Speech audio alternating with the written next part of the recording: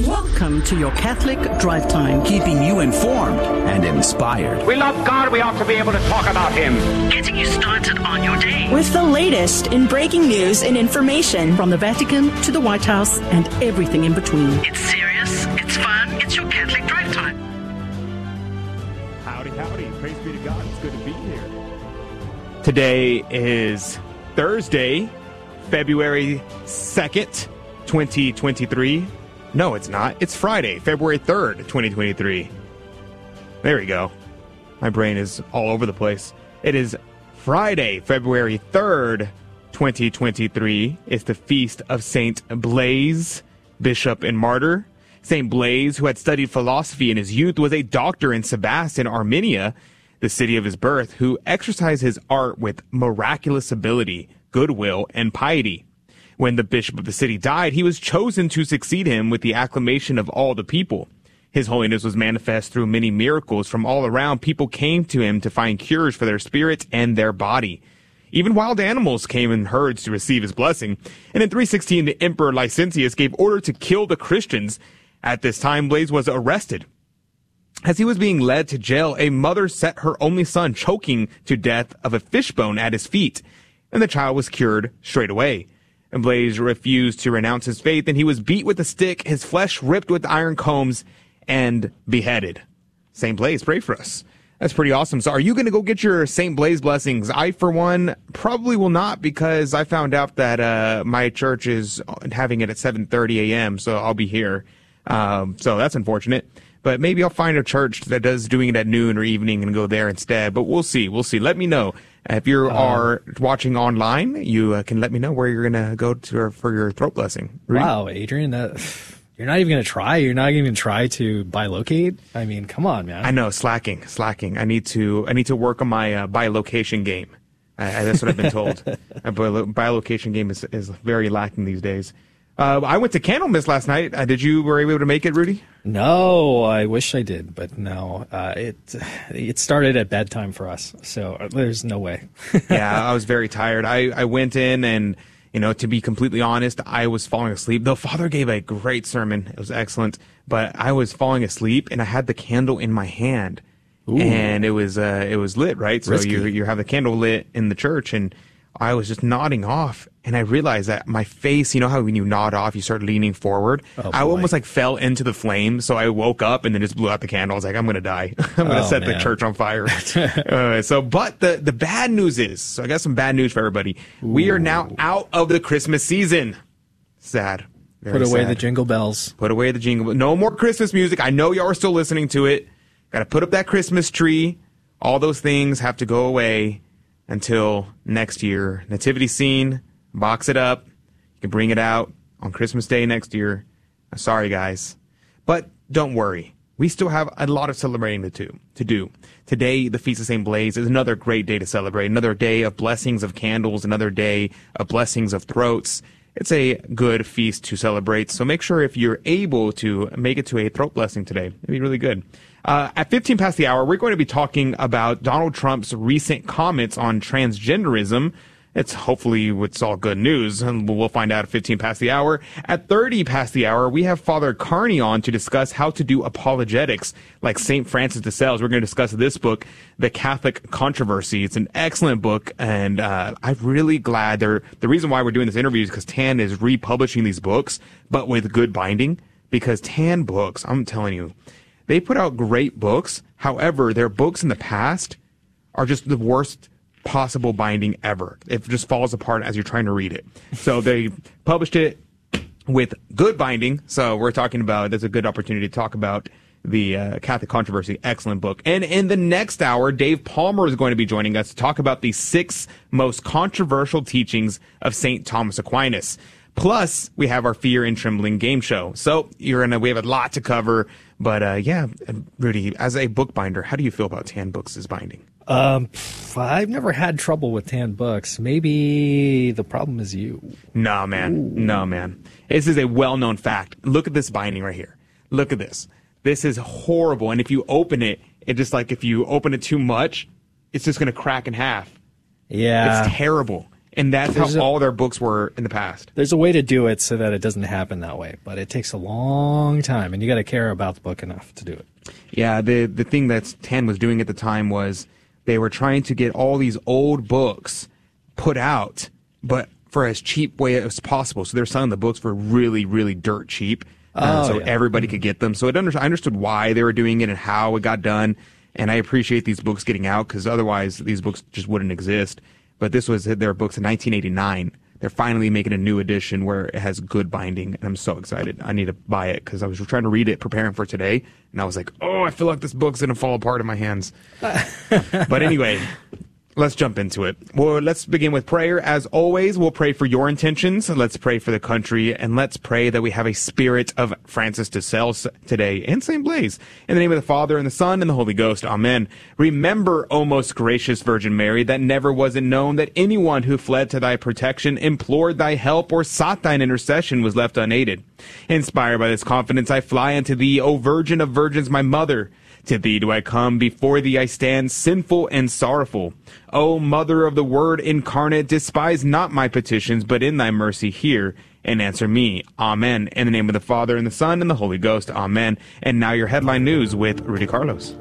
Good morning. Thank you for tuning into Catholic Drive Time. Today's Friday. We made it, but at what cost? It's February the 3rd. I'm Rudy Carlos with your latest breaking news and stories. The Epoch Times reports legislator calls U.S. farm labor shortage a massive crisis that will have serious economic consequences. There simply aren't enough hands on deck to plant, harvest, and process America's crops. The Economics Research Department of the United States Department of Agriculture has already predicted a lower crop yield for 2023. Consequently, the agency expects agricultural exports for the fiscal year of 2023 to drop by $3.5 billion. Nearly half of U.S. farm labor comes from illegal immigrants. At face value, the H-2A program, which is a visa program, allows farmers who meet specific qualifications to import seasonal non-immigrant foreign workers to fill production gaps when American labor is unavailable. While this helps fill shortage gaps, critics say it offers a foot in the door to foreigners with intentions of overstaying their temporary visas. Ground News reports Amazon is poised to post the slowest sales growth in decades. Amazon beat revenue expectations for its fourth quarter as the company continues to navigate various headwinds. The Seattle tech giant reported revenue of $149.2 billion, up 9% year over year, topping both analysts' expectations and the company's own guidance. But rising costs are cutting into Amazon profits, which fell 98% from a year ago, from $278 million. And Ground News reports Hunter Biden seeks federal probe of Trump allies over laptop. A lawyer for President Joe Biden's son, Hunter, asked the Justice Department to investigate close allies of former President Donald Trump and others who accessed and disseminated personal data from a laptop that a computer repair shop owner says was dropped off at his Delaware store in 2019 by Hunter. Breitbart also reports Pentagon tracking Chinese spy balloon over the U.S. Maybe it's not a balloon. Maybe it's a UFO, like in 1947. Or, yeah, I think that's when Roswell was. Pentagon said on Thursday it was tracking a Chinese spy balloon flying high over the United States that appeared to be surveying highly sensitive nuclear weapon sites. The balloon entered U.S. airspace a couple days ago, an official said, adding that U.S. intelligence had been tracking it well before that. Fighter jets were flown to examine the balloon while it was above Montana, as discussions on how to proceed took place. So those are your headline news this morning. God love you. The gospel of the day is Mark chapter 6, verses 14 through 29. Then as his name grew better known, King Herod came to hear of it. It is John the Baptist, he said, risen from the dead, and that is why those powers are active in him. Others were saying it is Elias, and others it is a prophet like one of the old prophets. But when Herod was told it, he declared, he has risen from the dead, John the Baptist, whom I beheaded. Herod himself had sent and arrested John and put him in prison in chains for love of Herodias, his brother Philip's wife, whom he had married. Because John had told Herod, it is wrong for thee to take thy brother's wife. Herodias was always plotting against him and would willingly have murdered him, but could not. because Herod was afraid of John, recognizing him for an upright and holy man, so he kept him carefully and followed his advice in many things and was glad to listen to him. And now came a fitting occasion upon which Herod gave a birthday feast to his lords and officers and to the chief men of Galilee. Herodias' own daughter came in and danced and gave such pleasure to Herod and his guests that the king said to the girl, "Ask me for whatever thou wilt, and thou shalt have it." He even bound himself by an oath, "I will grant whatever request thou makest, though it were half of my kingdom." And thereupon she went out and said to her mother, "What shall I ask for?" And she answered, "The head of John the Baptist." With that she hastened into the king's presence and made her request. "My will is," she said, "that thou shouldest give me the head of John the Baptist. Give it me now on a dish." And the king was full of remorse, but out of respect for his oath and those to which he sat with him at table, he would not disappoint her. So he sent one of his guards and ordered that the head should be brought on a dish. The soldier cut off his head in the prison and brought it on a dish and gave it to the girl, and the girl gave it to her mother. When John's disciple heard of it, they came and carried off his body and laid it in the tomb. The Gospel of the Lord. Praise to you, Lord Jesus Christ. So Cornelius a Lapide said, "This Herod was not Herod the Great who slew the infants of Bethlehem, but it was his son who arrayed Christ with a white robe and mocked him. It is he who beheaded John the Baptist." Well, at least he wasn't the one who killed the babies, I guess. You will say Herod Antipas was only a tetrarch, for so says Matthew. Why then does Mark call him a king? I reply, he calls him a king because he was a chief potentate in his tetrarchy, equal to a king in his kingdom. Wherefore he assumes the name of a king and was given him by others. That's an important note because the difference, like empires, you have an emperor, and then within that empire you had kings that were in charge of different nations. They were called different names like tetrarchs, princes, things like that, but they're essentially kings. Kind of like if America was a kingdom, a empire, the president would be the emperor, and the governor of every state would be a king. Verse 22, commenting on that, Cornelius a Lapide says, "And when the daughter of the same Herodias had come in and danced and pleased Herod, the female dancers were formally introduced into their feast by the Jews out of luxurious appears from Josephus." Basically, he's saying here that, according to Josephus, it was actually pretty common then for them to start having dancing and feast, the Jews to start doing that during that time period.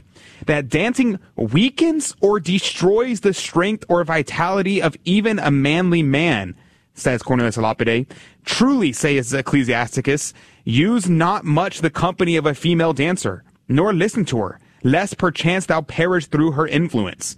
The shameless woman brought up a shameless daughter, teaching her to dance instead of to be modest. Nor was Herod less to be blamed for allowing a woman to make a theater of his palace hall." St. Chrysostom and Euthemius says that think that Herod was really sorry in the meaning of St. Matthew and Mark, for though he wished John to die, yet he was sorry for his cruel and shameful death, that he should have been killed by so great a prophet for the gratification of a dancing girl. For his oath's sake, Herod makes a pretext of his oath, for he knew that in such a case, that is, in such an iniquitous and sacrilegious a request of the girl, it was not binding. However, he thought it a king's part not to retract before the nobles. The word of the king is the king. Thus, the worldlings act. When St. Augustine says, "A girl dances and a mother rages," and there is a rash swearing in the midst of luxurious feast and an impious fulfillment of what was sworn. For as St. Isidore says, faith ought to be broken in wicked promises. That is an impious promise which is fulfilled by a crime. And finally, Cornelius Lapide says, "And brought his head in a dish and gave it to the damsel, and the damsel gave it to her mother. Herod the latter cries, Behold his eyes, even in death, the witness of thy cruelty. He turns them away from the sight of thy dainties. His eyes are closed, not so much by the constraint of death as by the horror at thy luxury. That lifeless golden mouth whose sentence thou couldst not endure is silent, and yet it is dreaded." Wow. That's amazing. Two things that I want you to take away from this is, one, is that an oath that binds you to commit sin is no oath at all. And you are not only allowed to break that oath, you are obliged to break that oath. So if he said, "I promise you anything," it is implied implicitly that it's anything but sin. And the last thing I want you to meditate upon today is the head of St. John the Baptist, that his eyes were closed. The head of John the Baptist, his eyes were closed, but it was not closed because of death, because he was afraid he was scared and didn't want to die. Instead, his eyes were closed because he did not want to see the immorality in the court of Herod. Do you keep custody of the eyes? Think about that today. Up next, Donald Trump on transgenderism? Hey Sita, how do you ask, do you love Catholic radio in German? Liebst du das katholische Radio? How about support it by purchasing car raffle tickets for a 2023 Mercedes-Benz CLA 250? Unterstütze es mit dem Kauf eines Tickets, mit dem du einen 2023 Mercedes-Benz CLA 250 gewinnen kannst. Okay. How about get yours at grnonline.com/raffle? Kauf eins auf grnonline.com/raffle. Thank you. I needed that for a PSA. Cool. When are you recording it? Right now. Oh. Danke. Hello, this is Steve Gleason with your 1-minute tool for Catholic evangelism. Here's the question for your non-Catholic friend. Your church most likely has a praise and worship time. Would you be surprised to know that the songs you sing might have nothing to do with worship? So here's your 3 best friendship tools for Catholic evangelism. Number 1, history. Praise and worship was not a term used until the mid-60s when the Jesus People music started becoming more complex and contemporary. By the late 70s, praise and worship had become an entire entity of its own. Secondly, what is worship? It's a sacrifice. It's not singing a soft, flowy song with hands raised. The New Testament writers understood that worship was a sacrifice, that it occurred on an altar, which was and is known as a place of slaughter. Thirdly, the altar is for you. Jesus, in the holy sacrifices of the Mass, invites you to participate in His timeless sacrifice of love that truly occurs on the altar. No nightclub effects, no entertainment, no pumped-up emotion. Oh, and please don't register for the next Praise and Worship Global Seminar. Why? Because you can't teach praise and it won't include worship. Yikes.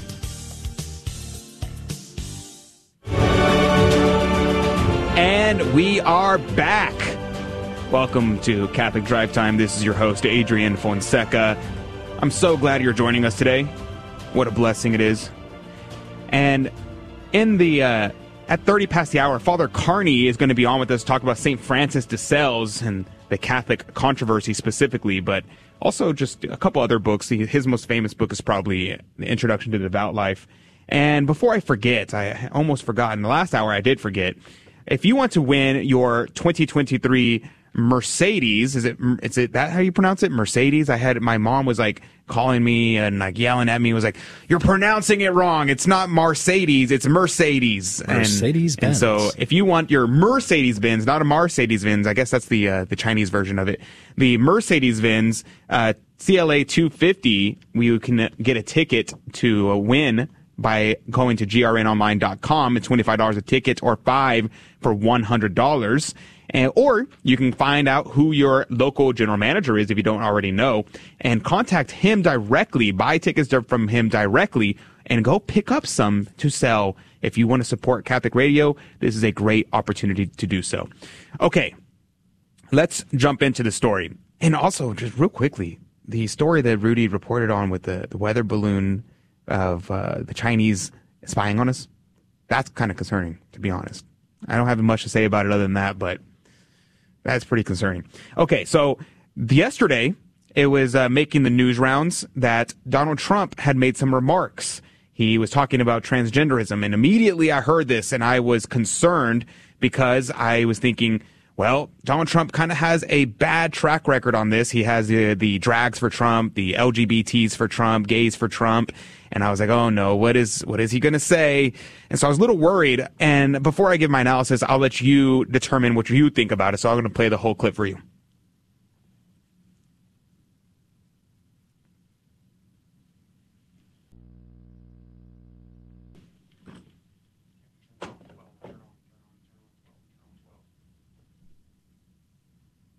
Of our youth. On day one, I will revoke Joe Biden's cruel policies on so-called gender-affirming care. Ridiculous. A process that includes giving kids puberty blockers, mutating their physical appearance, and ultimately performing surgery on minor children. Can you believe this? I will sign a new executive order instructing every federal agency to cease all programs that promote the concept of sex and gender transition at any age. I will then ask Congress to permanently stop federal taxpayer dollars from being used to promote or pay for these procedures and pass a law prohibiting child sexual mutilation in all 50 states. It'll go very quickly.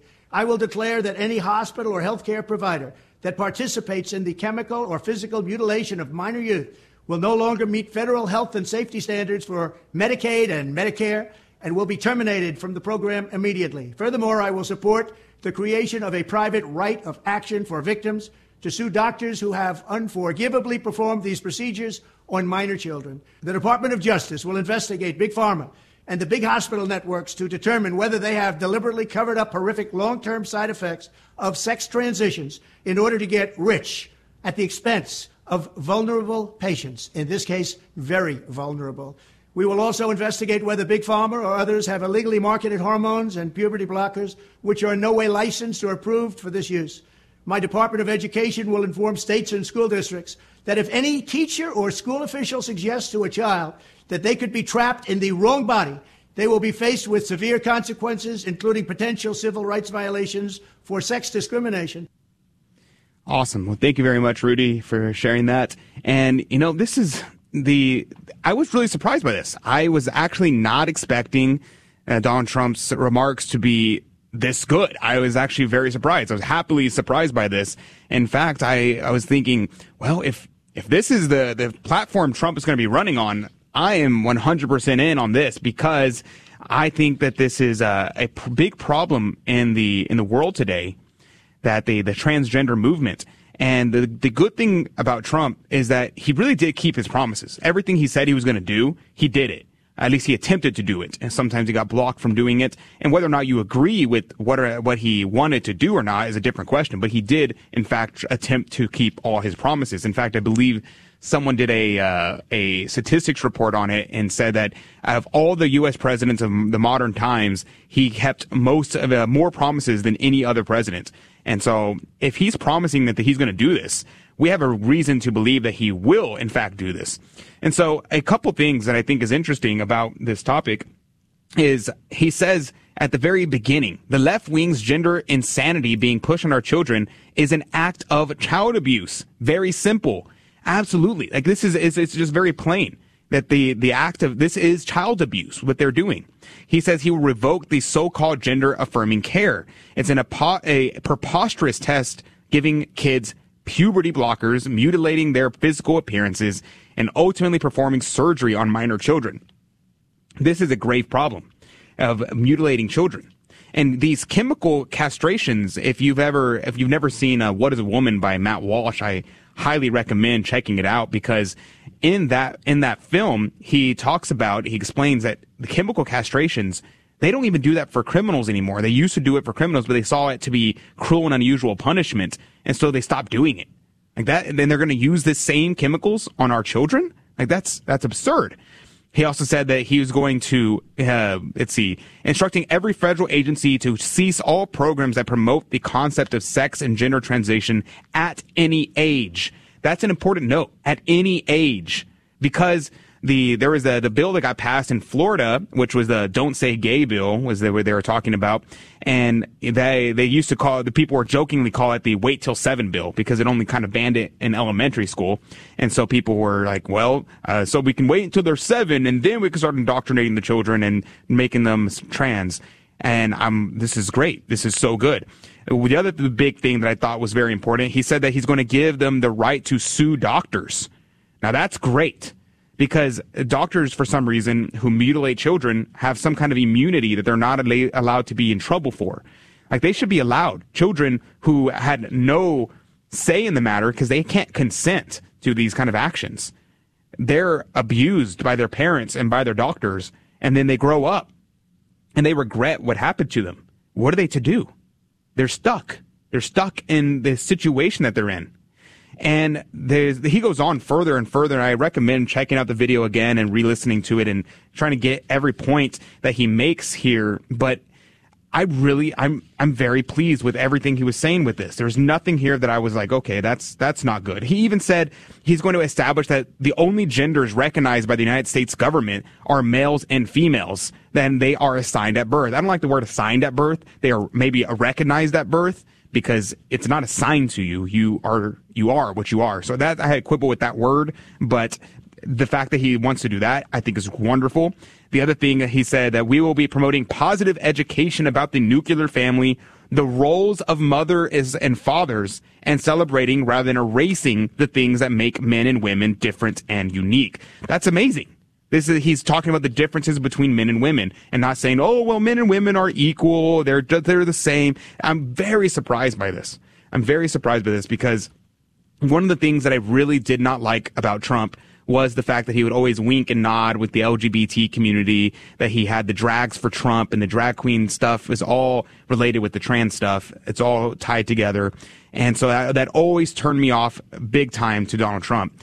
And I think this is huge and very big, and I'm very pleased with it. The other reason is because even if Donald Trump is not the primary victor for the Republican Party, it will at least push everyone else in that party to try to match or even go beyond what Donald Trump is saying to be able to compete with him. So I think that's also a good sign. So even if you don't want Trump to win and you want anyone else to win, well, then this is still good news for you, because he's going to be forcing people who may be more squishy on it or less brave about this to say, okay, well, this is where I have to go, because now if I do less, I'm going to look bad.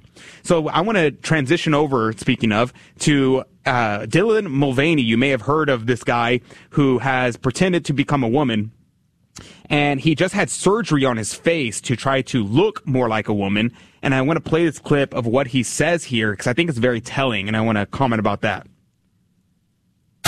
That's a wrap on face reveal. Oh my gosh, hi, I missed you. You know I have a flair for the dramatics. But it's so good, right? I'm so happy, and it's still me. It's just a little bit softer of a version.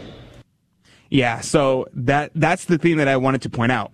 He even says, it's still me. It's just a softer version of me. Isn't that interesting? It's still me. It's just a softer version of me. He recognizes that the surgery doesn't actually change anything about him. It changes his appearance, and it distorts him, but he's still him. Why is that the case? Now, I don't think he could articulate this, and maybe he could. I have no idea what his background in education is. But in Catholic anthropology and Catholic understanding of the human person, a human person is a body-soul composite. We are not our bodies, and we are not our souls. We are our body and our souls. That's what a human person is, by definition. And so if you mutilate your body, you're still you, because you still have your soul and you still have your body. It's just a destroyed soul. If you dye your hair, you're still you. All these things about you remain the same. Now, the transgender movement likes to try to imitate, or maybe one might say culturally appropriate, the other sexes. Men pretending to be women is the most common thing we see. And the thing about this is that when they do this, they are making a mockery of what a woman is, because you're reducing women down to their physical attributes and caricatures of who they are. You could see Dylan Mulvaney's his first video he put out that went viral was Day in the Life of a Girl, and he was like, oh, I'm my first day as a girl, and I've already cried 6 times. And people thought at first, because of how ridiculous it was, that he was a right-winger who was making fun of it, and it was satire. But then they realized, no, this guy's serious. And now we know for sure he's serious, because there's no way anybody would cut up their face to be able to willingly to try to make themselves for a joke. I don't think anybody would do that. So the last thing that's important here is this idea of accidents and substance. The substance of a person is what they are, whereas the accidents of a thing is what something looks like, tastes like, feels like. It's kind of like when we talk about the transubstantiation, the physical attributes, the accidents of bread and wine, and the substance is the body, blood, soul, and divinity of our Lord. So too, in transgenderism, these people pretend to change their accidents and think that it will change their substance. It does not. You can change your accidents all you want. It does not change who you are. It doesn't change that you are a man. You are a man in every fiber of your being, in every form of your DNA. And so if there's something wrong in your mind where you're saying, I think I'm a woman, the answer is not to change your body to conform to your mind. It's instead to recognize the physical reality of your body and conform your mind to reality. That's what reason is. That's what logic is, to conform the mind to reality. That's what sanity is. It is insanity to look at reality and attempt to conform that to your mind. And that's what the transgenderism is doing. That's what he just he thinks he's doing, but even he knows. He knows I'm not a woman, because he says very clearly, it's still me. Don't worry, I changed my face, but it's still me. That's very important. It's very interesting, very telling. All right, in the next segment, we're going to be talking to Father Carney about St. Francis of Sales, so don't go anywhere. We'll be right back. Does Jesus condemn praying the rosary in Matthew 6:7 when he says, as the King James renders it, use not vain repetitions as the heathens do? Protestants think so. What's the Catholic response? First, Jesus is not condemning repetitious prayer per se. If he were, well then he would be condemning himself, since, according to Mark 14:39, he prayed multiple times, Father, remove this cup, not what I will, but what you will. But that's absurd. So what was Jesus condemning? He was condemning Gentile prayers, which were mindless, repetitious prayers, as the Greek text suggests. The Gentiles recited prayers only to appease their gods. They were, as the RSV translates it, empty phrases, having nothing to do with expressing one's love for the gods. That's what Jesus is condemning, not the repetitious prayer of the Rosary. I'm Carlo Broussard with the ready reason for Catholic Answers, Catholic.com. I bet you're wondering to yourself, how can I win a 2023 Mercedes-Benz CLA 250C? Easy. Just go to grnonline.com or call 888-784-3476. Only $25 a ticket or 5 tickets for $100. The drawing is February 24th, 2023. So, do you feel lucky? Well, do ya? Welcome back to Catholic Drive Time, keeping you informed and inspired. Now here's a couple more headlines for you. Catholic News Agency reports American tourist desecrates statue of Christ in Catholic Church in Jerusalem. On February 2nd, the feast of the presentation of the Lord in the temple and of the Virgin of Candlemas, a vandal desecrated an image of Jesus in a Catholic church in Jerusalem. The Associated Press reported that the attack occurred at the Church of the Flagellation, located on the Via Dolorosa in Jerusalem, the route that Christ himself, our blessed Lord, walked to Mount Calvary, where he was crucified. As he was arrested, the man shouted, "You can't have idols in Jerusalem. This is a holy city." According to the police, he is undergoing psychological evaluation. Please take a moment this day to pray in reparation for this desecration. The Catholic Vote Loop also reports U.S. bishops correct Biden. The president of the U.S. Conference of Catholic Bishops has issued a statement correcting President Biden after he claimed not all of the U.S. bishops oppose his advocacy for using taxpayer dollars to fund abortions. The Catholic Church has been clear and consistent in this teaching. Archbishop Timothy Broglio wrote of the Church's opposition to abortion. The Catholic bishops of the United States are united in our commitment to life and will continue to work as one body in Christ to make sure abortion is unthinkable. Those are your headline news this morning. God love you. Thank you, Rudy, for keeping us up to date. Joining us in just one moment is Father Carney. Father Carney is going to be talking to us about St. Francis de Sales and the Catholic controversy. There's a book that St. Francis de Sales put out years ago, back during the Calvinist heresy. So he was writing it actually in defense of the Catholic faith against the Calvinists. It was very, very interesting how he did that. He wrote many pamphlets, which is why he became the the patron saint rather of making pamphlets and of apologist. That was kind of his thing. And so whenever we get into it, we're going to talk about the way in which Father de Sales started to preach the gospel, in which he apologized, meaning he defended the faith against Calvinism. And the reason why I think it's so interesting is because this is an excellent way to do it today, because he defends the truth of the gospel by means of the authority of the church. He starts off by talking about the mission of the church, and he goes through and he talks about how God can, how the authority matters. And then he goes through and talks about sacred scripture and say the destruction of sacred scripture by the Protestants. I thought it was very interesting. But joining us right now by phone is Father Carney. Good morning to you, Father Carney. Good morning. Praise be to God. Thank you for joining us. The Catholic Controversy by St. Francis de Sales. Many people know who Francis de Sales is because of his book, True Devotion to Mary. They don't really, not True Devotion to Mary, to the Introduction to the Devout Life. My mistake. The Catholic Controversy, though, is what we're going to talk about today, and it's a very interesting thing. I was talking about at the beginning of the show, the top of the show, how the Catholic Controversy, when it was originally published by TAN, the binding was so terrible.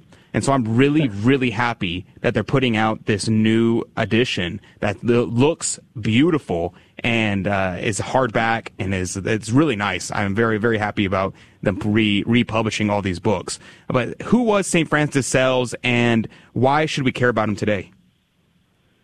Yeah, St. Francis de Sales was ordained for 1 year, and he was assigned to go into Tremblay in France and convert all the Catholics that had become Calvinists 60 years ahead of time. So he entered the city, and there were probably 27 Catholics out of 72,000. But 4 years later, after walking around the streets and preaching and making the pamphlets and putting them under the door, then almost everyone, almost all 72,000, reverted back to the Catholic Church. And that's where we get the Catholic Controversy, a defense of the faith. It's from these pamphlets. Yeah, it was really interesting to me. I started reading this. I picked up this book years ago, and I started reading it, and I was blown away by the argumentation that he used. It was not really anything like I really seen in modern apologetics. Usually, I don't really see a systematic way of doing apologetics today. Usually, it's issue by issue. And I thought it was interesting that this compiled, and I guess since it was pamphlets, he probably didn't systematically make this way. What was Francis de Sales' strategy for apologetics?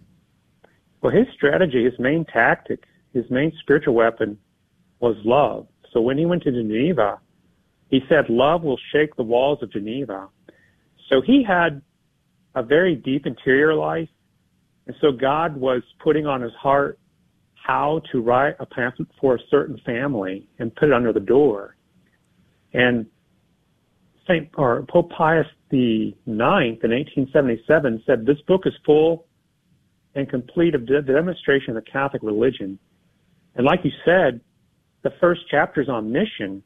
It's so comprehensive. It's a catechism instead of apologetics.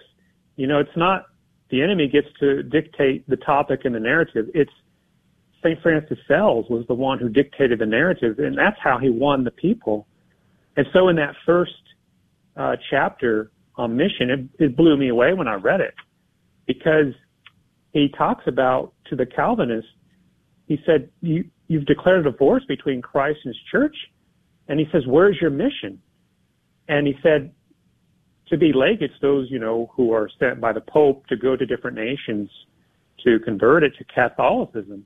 He said to be legates, they should have been sent. They need to have letters of credit.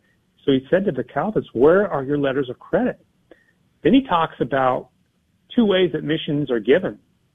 One of them is mediately, and the other one is immediately. So immediate mission means one is sent by one who is from God. So, for example, St. Denis was sent to France by the Pope, or Clement and Timothy were sent by St. Paul. But an immediate mission is when God himself commands to give charge without an interposition. So for prelates and pastors, so for example, St. Peter and the apostles were sent by who? Our Lord Jesus Christ. And Moses even received a mission to Pharaoh. And so the conclusion is, how shall they preach, says St. Paul, unless they be sent? So I'll stop there for a minute. I just want to make a final comment on that, how brilliant that is. It's just wonderful. Yeah, that's wonderful. And, one thing I also found interesting is the fact that it always surprises me. I don't know why it does, but it always surprises me whenever saints refer to other saints in their books, especially when they're contemporaries. And I really love in the Catholic Controversy how he refers to the good Father Luis of Granada, who's now Venerable Granada, and his introduction on the Creed, and talks about him for a minute, about the kings and about miracles, about the fact that these organizations, because, we're talking about mission, and he's like, well, if you don't have a regular mission, then you must have an extraordinary mission. And if you have an extraordinary mission, it should be accompanied by miracles. And then why don't you have miracles? And even the Protestants will attest. Calvin will say, well, our miracle is sacred scripture. It's kind of the same thing that the Muslims will say, and the Mormons will say. Our miracle is the Quran. It is the Book of Mormon. That is the miracle. So what do you think about that sort of defense, that where are your miracles? That's just brilliant, because it's just the naked gospel coming out. And the mission of Jesus Christ was prophesied for centuries before he came on to the scene. And then he performed miracles. And then he sent the apostles, and they had miracles. So how St. Francis of Sales, I would never have thought this myself, how he's defending the faith, he just brings the gospel right to the fore and just says, aha, look, where's your miracles, Calvinists? And that has such fruit. And you know that he was constantly discerning the spirits, and he was always discerning the Spirit of God, because the spirit of the devil is pride, and the spirit of the world is stupidity, but the Spirit of God is peace and truth. So he had a direct channel to God when he wrote these pamphlets. And that's why they've endured for 400 years, and now we have them in this wonderful St. Francis de Sales signature set. It's 4 volumes of just the naked gospel. He writes with such charity, but he has such truth, and he's convincing, because God is just, it's like God is downloading onto his brain how he would defend the faith for these people. And he won over 72,000 Catholics. This is unheard of, where the new evangelization, I think, is really just the reversion of Catholics coming back to the church. He was the first one to do it 400 years ago, so it's not that new. Right, exactly. I know Eric Sammons wrote the book, The Old Evangelization. He was like, well, this new evangelization, why don't we do it the way it's always been done? And that's then Francis of Sales is exactly that. And we're about to go to break in about a minute. And when we get back, I want to talk to you about, because you do street evangelization. So I want to talk to you about your experience doing that, and how St. Francis de Sales' strategies, how his disposition, his interior life, and those kind of things have affected you in your interactions with individuals. Because we kind of, like, especially doing things like radio, podcasting, things like that, we speak to the masses, which is very different to speaking to an individual, which is very different from this kind of relationship with others. And the other thing on the other side of the break that I want to talk about is the topic of sacred scripture. I found it very interesting, because Catholics today, it's very, very common. People say, well, the good thing about Protestants is that they really know their scripture. But Francis of Sales would say, no, you don't know your scripture. In fact, you brutalize scripture. In fact, you don't really know scripture very well at all. So we're going to talk about that at the other side of the break. So don't go anywhere. All this and more on Catholic Drive Time. And we'll be right back with Father Carney on St. Francis of Sales, specifically on the Catholic controversy. We'll be right back. Marty, the GRN is raffling off a 2023 Mercedes-Benz CLA 250C. Whoa, Doc, that's heavy.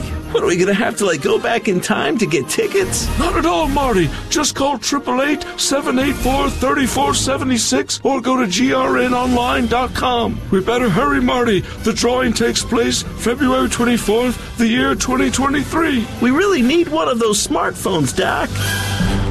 Paragraph 2223 in the Catechism of the Catholic Church states that parents have the first responsibility for the education of their children. First and foremost, this is in regards to the education in the faith.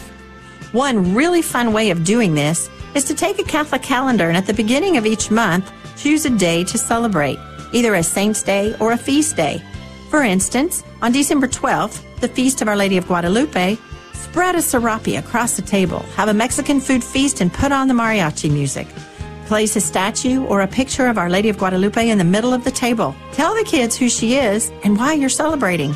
Do this every month with a different saint or feast day, and imagine how much of the faith that you will learn together while you have fun as a Catholic family. This has been a Minute for Your Marriage and Family from the Three Hearts Institute. You can find us at threeheartsinstitute.org.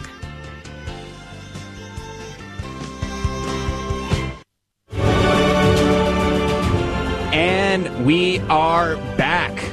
Welcome back to Catholic Drive Time. This is your host, Adrian Fonseca. And before we get back into our interview with Father Carney, let me just invite you to join our email list. You can go to grnonline.com/CDT and join our email list. If you do, we send you a unique content every Friday, something that you can not find elsewhere. We remind you of all the interviews that we did during the week. And then we finally, at the very end, we bother you just a little bit and ask you to support the GRN in different ways. So if you want to do that, make sure you go to the to our email list, to go to grnonline.com/CDT. But joining us right now is Father Carney. We're talking about Francis de Sales, and there's two topics I want to talk about with you, Father. Is one, your street evangelization, and two, the topic of sacred scripture and Protestants. Let's start with the one about the scripture thing first, and let's conclude our show talking about your street evangelization. The topic of sacred scripture, it's very, very common to hear this phrase. Well, you know, the Protestants, at least they really know their scripture. And I always kind of cringed at that. It's like, really, it's only Catholics today, our cradle Catholics today, who weren't catechized very well, that don't know their scripture. If you look at the saints, the doctors, and even the medieval peasants of the past, they knew their scriptures very well. And Francis de Sales would disagree with that statement. He would say, no, if they knew their scriptures, they would be Catholic. In fact, they brutalized sacred scripture. What say you, Father Carney? Yes, so in the traditional Latin Mass, Catholics take their missal and they can read along with the Mass. Every Sunday of the year, there's different scriptures, and throughout the weekdays. And so Catholics have been reading scriptures every day, every year for their lives, the good Catholics. So they're really versed in it. So when I meet people in the street that are Protestants and they say, oh, you're a Catholic and you don't know your scriptures, and they start to interpret scriptures according to their own immanentism, what's on their heart, it's wrong some of the times. And I tell them, you know, where's your authority to interpret what these words mean?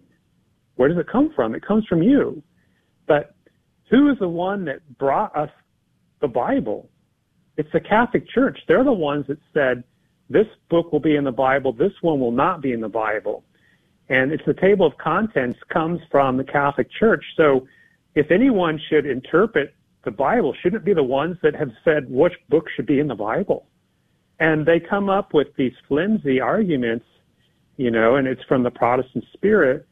And I just say, you know, I'd love to talk to you again. Next time you see me, come and get me, because I walk around the streets, and it's all about going to the truth, Adrian. That's what it's all about. And that's the argument that I have. That Protestants, they might know what Scripture means, but not really in the sense of what the Church and the Church Fathers and the Scholastics mean to say. And that's a big difference sometimes. It's very dangerous. You know, Father, it's something I've always noticed, and I comment on pretty frequently, is the idea that Protestants, what they know is they may have read the Bible cover to cover. They may even have done it multiple times, but in their memory, for some reason, they only know a few verses that they spout out scripture and verse, and they have them out of context and they throw them out there. And I've noticed that many times when I talk to friends and family and other people in real life, in person, obviously you have your scripture scholars and your theologians in the Protestant church, and they know their scripture, and so do Catholics. And we have our scripture scholars in the same manner.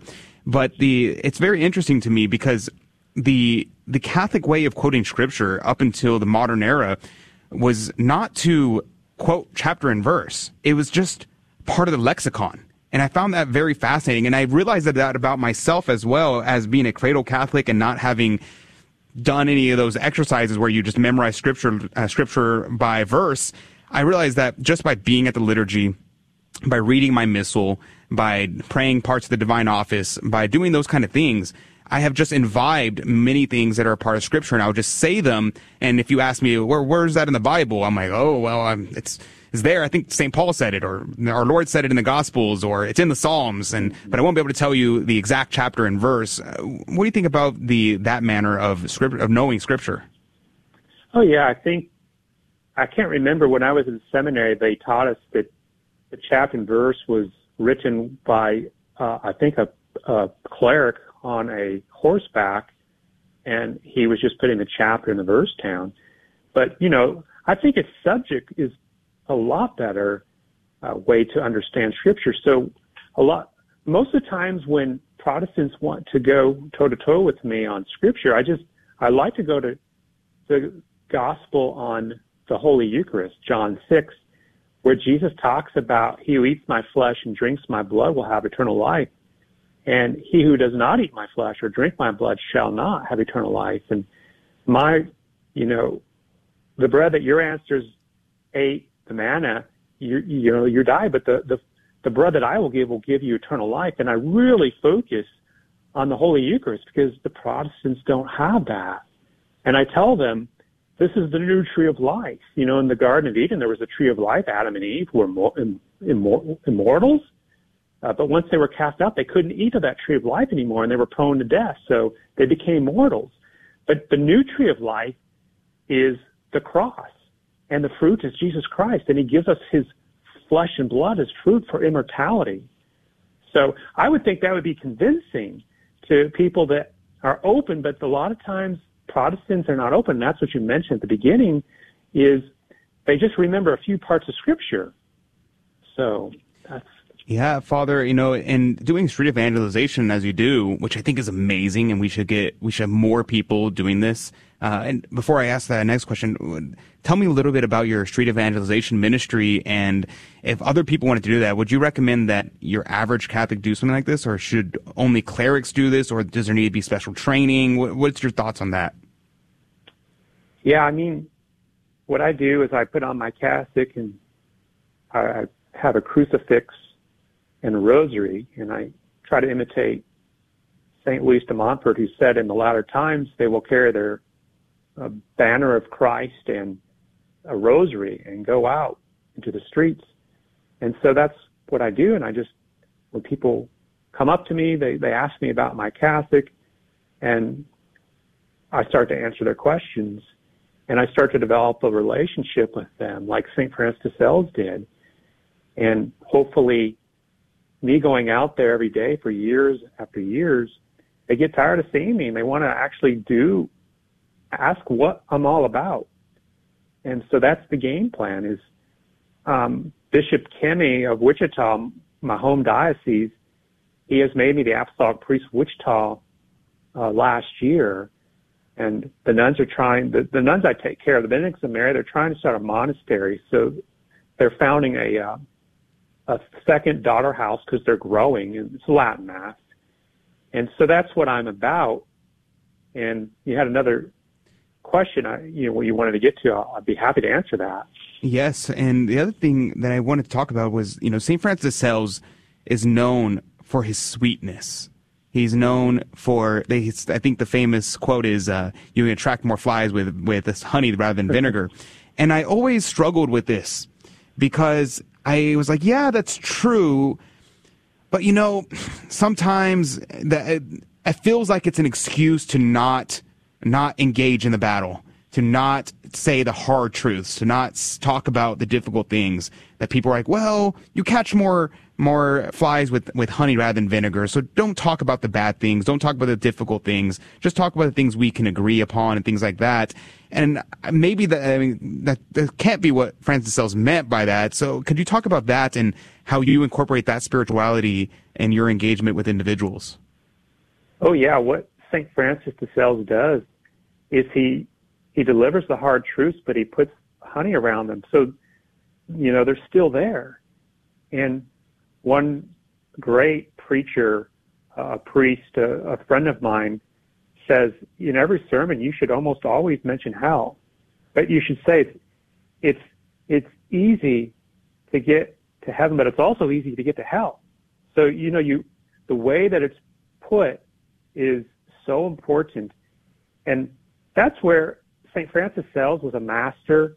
He was so deep in the spiritual life. When him and his cousin Canon Lewis approached the region for the first time, they invoked the guardian angels of Kabbalah and so on. And you see, that's a deep spiritual life. And that is what was so winning, is that he was letting God speak to his heart.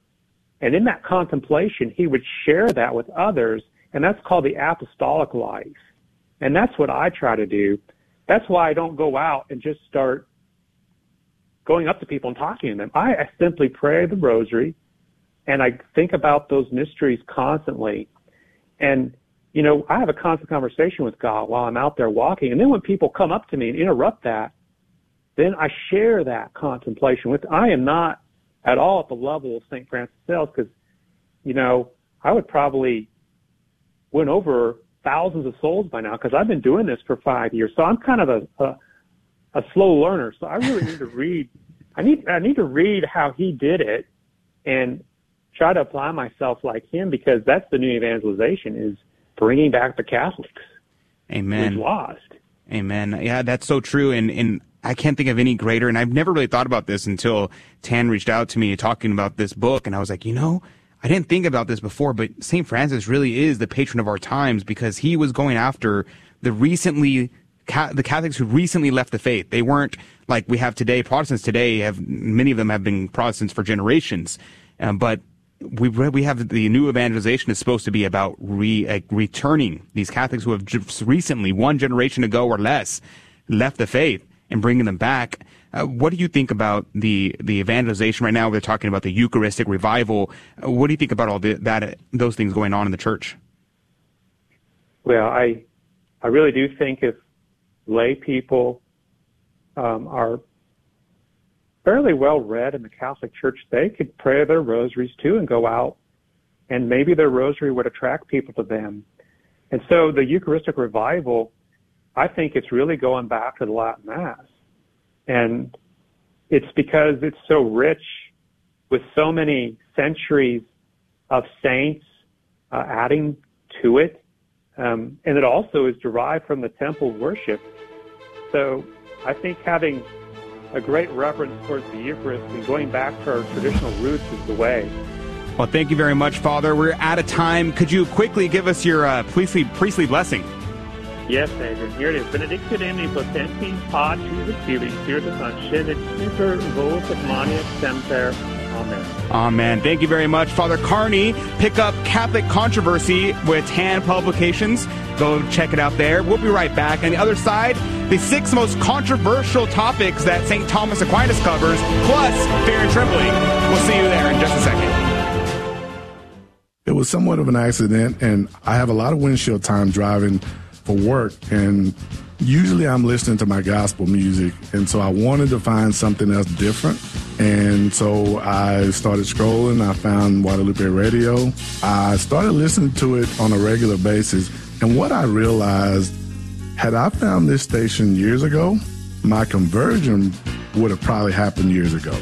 The Guadalupe Radio Network, radio for your soul. Most of us can recall a childhood memory of innocence and a peace that only comes from God. Yet with our busy schedules today, many families don't attend church weekly or spend much time teaching their children about God. So many families now are burdened by financial and family challenges, substance abuse, and other worries. But there is hope. Studies show that people who pray regularly and practice their Christian faith are less stressed, financially stable, more compassionate, optimistic, healthier, and happier. Experience a positive difference in your life and for your family by coming home to your parish. Learn more by visiting CatholicsComeHome.org today. Here you may find answers to your questions and discover how Jesus and the sacraments will bless your family. There's no pressure or risk. You've got nothing to lose and everything to gain. Do it for your kids. Do it for yourself. Visit CatholicsComeHome.org today.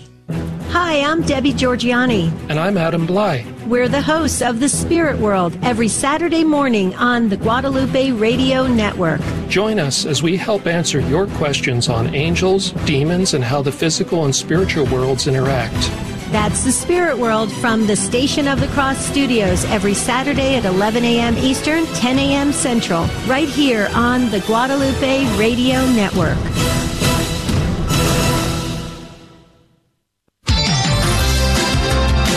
in your car, at the office, or in your home. We're always here. This is the Guadalupe Radio Network. Radio for your soul. Hi, I'm Amy Shields from St. Dominic Village, and you're listening to AM 1430 KSHJ Houston, part of the Guadalupe Radio Network, radio for your soul. And we are back. Welcome to Catholic Drive Time. This is your host, Adrian Fonseca, and I'm so glad you're joining us today. It's a beautiful Friday morning. What are you doing for the weekend? I want to know. At 30 past the hour, we're going to go into our after show, and we're going to discuss whatever you want to talk about. So join us on our social media feeds. You can find those social feeds on grnonline.com/CDT, or just look up Catholic Drive Time on YouTube, Rumble, Odyssey, Facebook, all sorts of places. You can look us up there and just join in the conversation. But at 15 past the hour, we're going to play our game, Fear and Trembling, where you could win prizes. Prizes are involved. So make sure you join us for the Fear and Trembling game show. If you want to find out what our phone number is, so you can call in early and stay on the line, you can call in by finding our number at grnonline.com/CDT. And at that same URL, you can sign up for our email list. At our email list, we send you unique content. It goes out today, this afternoon. And here's a secret. This is going to be the last time I send out a link to join our private Telegram chat for a while. So if you're not on the email list, you're not going to get that email, and you're not going to be able to join our private Telegram chat where we interact with you directly. We have a community of people. We pray for each other, share information, share things that we're watching, reading, things like that. And if you want to be in that group chat where you talk to us directly, you can do that by being on our email list. And after this Friday, I'm going to take that link off, and we'll probably put it back in around Easter time, somewhere around there. So this is going to be the last chance for a while. Wow. It's like Lenten penance, huh? It's going to be Lenten penance. You better get in right now. You better get on the bus. You better get on the bus. You're going to miss it. Yes, for sure. For sure. And, I'm thinking of doing some kind of Lenten practice that we can do as a Telegram group together. The people in the Telegram group, maybe we'll have our own Bible study or read something together. Maybe we'll read something by Francis de Sales together. I don't know. I'm still brainstorming ideas. Maybe you can provide me with ideas. People in Telegram chat, make sure you give us some ideas about what we can do. One other thing, we're going to have Dave Palmer on in just a second, but before we jump into that conversation, I forgot to mention, Rudy. Adrian. 2023, Mercedes-Benz. Woo! CLA 250. Icy. Polar. Some would say polar. Some would say polar vortex. Polar. Ooh, some would say chilly. baller. Baller package. A baller package, one might say. A Mercedes-Benz, is that the correct pronunciation? Mercedes. Or you could call it a Merc. A Mercedes? Mercedes-Benz. Maybe I should just keep saying Mercedes and drive my mom insane. Mercedes. My mom was so upset that I was saying Mercedes. She was like, I was listening and I was like, I need to correct you. And I'm like, sorry, Mom. Whoops.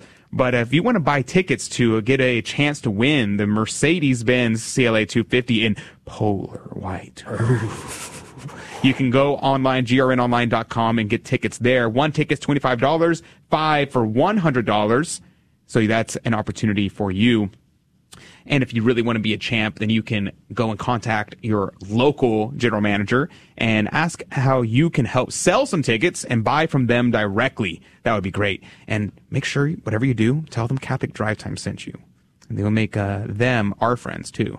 So, Rudy, before we jump in with Dave Palmer talking about the 6 most controversial things that Aquinas talks about. Controversial. We love those kind of things. Talk about clickbait. Talk about clickbait. Yeah, that's going to be a headline. But for you, Rudy, what are you doing this weekend? What am I going to do this weekend? Well, I don't know. I haven't decided yet. Let's see. I think I'm going to go to daily mass on Saturday. It's first Saturday. It's first Saturday. Forgot Today's about first that. Friday. Oh, right? man. It's first Friday. Today's first Friday. I forgot about that. So I'm going to go tomorrow and, do a little bit of reparation here for the Immaculate Heart of Mary. And then I'm going to have a pretty good breakfast. My wife, Ashley, some would say Saint Ashley, has decided to make a quiche. So I'm going to enjoy that very much. Awesome. It's going to be great. Awesome. Praise be to God. What about you, Adrian? I'm planning on sleeping in on Saturday. I am currently conflicted because I've been getting 4 to 5 hours of sleep every night this week, and I'm very tired. Well. However, it's for Saturday. You just reminded me. So now I feel obligated to wake up early and go to Mass. Oh, well, man. You gotta get Priorities. all priorities straightened out for your duties. You're right. Oh, man. Well, I guess I am going to go to First Friday and First Saturday Mass. I mean, I get to go to First Friday and First Saturday Mass today and tomorrow.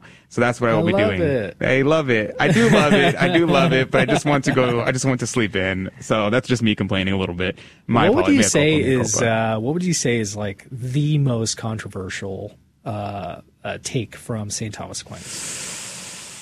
That one I'm not going to say because Dave called me yesterday and we were talking about this. And we were like, the most controversial thing I think we'll leave off the list because it's just too controversial. Maybe I'll tell you on the after show. So if y'all want to, right. Okay, this is a teaser.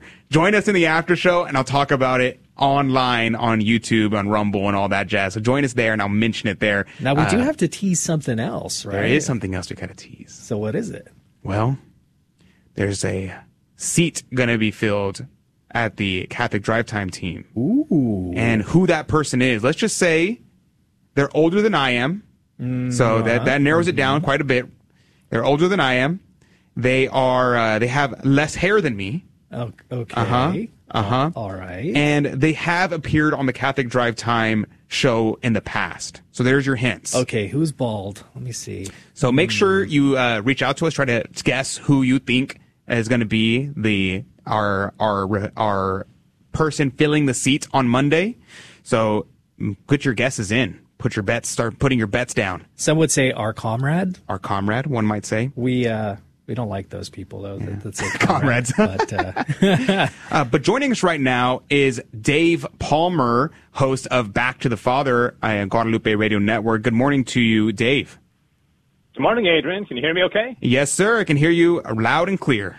All right. By the way, I fit all three of those descriptions. I'm going bald, I'm older than you, and I have been on the show before, but it's not me. So you can eliminate one person, okay? Okay. Good to know. I know my descriptions narrowed it down really, really well. Well, notice how he didn't say, and he likes snakes and reptiles. Right, so right. That would have been obvious. That would have been obvious. Well, Dave, you put out this video on your YouTube channel about the 6 most controversial topics, and you had mentioned it to me because earlier the week I was talking about how the sin of sodomy is is an unnatural vice and it's different from all the other ones, and you were like, "Hey, I was talking about that on my show," and that's hilarious. I went and watched it. I thought it was a great conversation that you or video you put out, and I know are you going to be talking about that today with Back to the Father? Yeah, we are. We're going to talk about the 6, in my estimation, most controversial teachings of the Summa Theologia in order. And by the way, the one that you said was going to kind of remain unspoken during this segment, that actually comes in at number 3. So there's 2 that I think are more controversial. I think the third one is just perhaps the hardest one to explain, it's somewhat indefensible, I think. The other ones, even if they're sound kind of crazy, you can say, well, maybe, let's see why he taught this. He was living in the medieval age and things were not quite as woke as, the 21st century. And so, even though they're not all defendable, I think sometimes you can see let's just try to see what he was getting at here. Yeah, for sure. So I picked 3 that I wanted to talk about, and I'm going to let you go off on them for a little bit. And if you want to get a full in-depth, because we're just going to give a couple sentences about this, you're not going to get the whole treatment. You're going to have to go to Back to the Father to get the full treatment on these topics. But the 3 that I chose was usury, sodomy, and the third, I was kind of conflicted on whether or not lying was worse or his teaching on the execution of heretics was more controversial. I couldn't tell which one was more controversial. So I'll let you pick between those 2. Which one do you think is more controversial? Well, I picked the number 1 most controversial as being not only the killing of heretics, but he has a question. The Summa says, should sinners lose their lives? And so he's not, obviously there's a crossover between heretics and sinners, but you want me to go ahead and start with that one? Because I think that's the For sure. one Let's start with that then. it may shock people the most because he does. He basically says that the good of the community is more important than the good of the individual. Okay, so some people would say, "Oh, really? We got to look at he's saying we got to look at the community as a large." And by the way, I'm not defending by any means the killing of sinners or the killing of heretics. I'm just saying that what Aquinas said back then was, if somebody is polluting spiritually the community and they have been warned and they continue to not retract their sin or their heresy, then it would be better for the whole for that person to be excised or taken out than for them to continue to be allowed to lead other people into sin and ultimately damnation. Yeah, I think understanding Thomas's teaching here really explains and helps you understand the Inquisition in those kind of situations, which there's a lot of myths surrounding it, but for sure. Rudy? Yeah, that reminds me of, obviously, it's a very hard thing to listen to hear that sort of teaching because, you think, wow, that sounds really extreme, but when you have an eternal perspective and you realize that souls are at stake and there's an eternal punishment for those who are polluted, who end up dying in mortal sin, or who subscribe to the latest heresy. I mean, when you put it in that perspective, it doesn't sound so extreme, right? Yeah, I think you're right. I mean, that's where I think there's some kind of middle ground. Do we want to go around, saying we need to kill heretics and sinners? No, but at the same time, I think in our culture today, I mean, if we had a friend, the average person has a friend who says somebody comes up to him and says, "Oh, by the way, I'm having an affair on my wife," or I'm committing, the sin of pornography. The culture is basically saying, no big deal. It's all right. Everybody else is doing it. So we've gone so far in the opposite direction, for sure, that if we can just kind of tap the brakes a little bit and move closer to, like you say, Rudy, that eternal type of perspective of, these actions, objectively speaking, can have you end up in eternal hellfire. And I think that was Thomas's motivation. In his age, did he take it to an extreme? Of course. Yeah, the other topic, so let's move on real quick because we're going to run out of time real quick. Let's talk about usury for a second. Usury is a topic that I think is incredibly fascinating and is, I think, one of the most controversial things in the church's teachings for today, because everyone commits usury nowadays, and it's a debated topic today about what on earth we're talking about. What does it mean with modern money? So what do you think about that, Dave Palmer? Yeah, I put this one as number 6, so the least of the controversial, but I think it might be the most surprising to people because anybody who goes to a bank to get a business loan or something is just going to expect to pay interest. And Thomas, he makes a distinction between the item and the use of the item. And he says basically when you're charging usury or interest on a loan, you're creating something that doesn't exist. Because if I borrow $1,000 from you, Adrian, and then you say, "Oh, you got to pay me back $1,100." Well, I'm only getting the 1,000, and so I think by our modern kind of financial mindset, people say, "Oh, that sounds kind of crazy," but he's trying to make a distinction between the item itself. He compares it to like wheat and wine, and where if I say, "Hey, I'm going to give you some of my wheat or my wine," I don't say, "Oh, then you got to return back that plus 10% of it," And again, this is an economic thing, and I don't know. Do you have anything to add to that, or that's at least my understanding of how he explains it? I like the topic of usury when talking about the controversial topics because it can lead right into the next one, which is sodomy.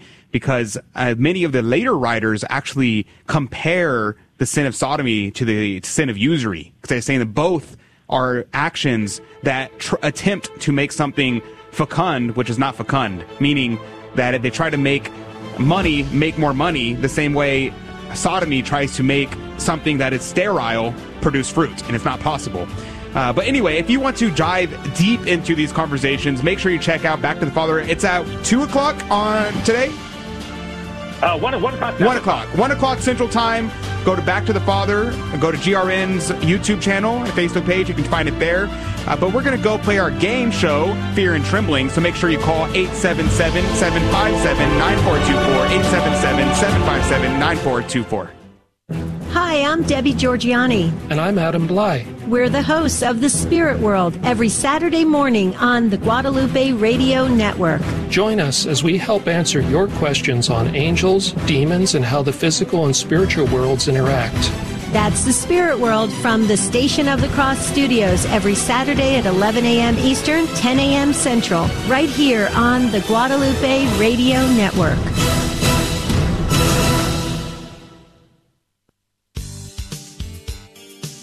Hello, this is Steve Gleason with your 1-minute tool for Catholic evangelism. Here's the question for your non-Catholic friend. What does it take to constitute an actual church? Well, here's your 3 best friendship tools for Catholic evangelism. Number 1, a gathering of Christians is not automatically a church. Although Matthew 18 says, where 2 or 3 are gathered in my name, I am in their midst, that is not a text to be interpreted as a premise for a church. That's a requirement to legitimize an accusation. Secondly, Catholic teaching. Christ established and sustains the church as both a mystical community and a visible organization with hierarchy and jurisdiction. And thirdly, my take. Eventually, you have to decide what one item is absolutely essential for our Lord to say, that's my church. So is it a church if there's simply a common belief in the Bible? Or perhaps just a doctrinal agreement? Is it compliance to the Apostles' Creed? Could it be the stamp of approval from a denomination? Maybe an ordained pastor makes it officially a church. So, you know that place you've been attending every Sunday morning at 10 a.m.? Maybe it's not even a church. Maybe it's just a good, healthy hangout. Ooh.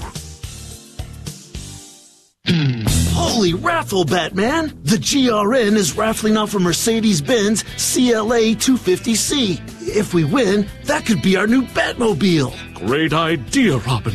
How do we get tickets? Easy, Batman. Just go to grnonline.com or call 888-784-3476. Tickets are $25 for 1 or $100 for 5. I knew you were good for something. Quick, hand me my bat phone.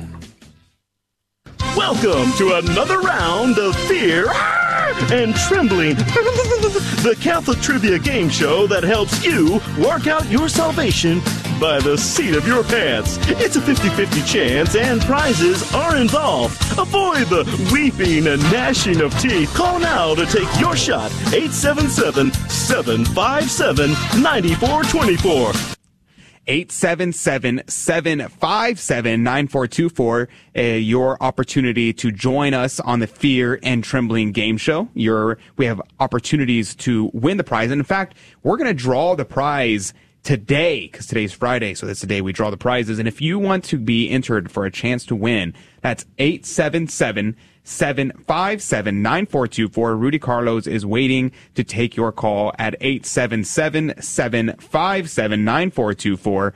Your opportunities to join us in the Fear and Trembling game show are looking good, because right now there are 0 callers on the line, which means if you call right now at 877-757-9424, you will be the first caller and you will be our contestant for today's game show.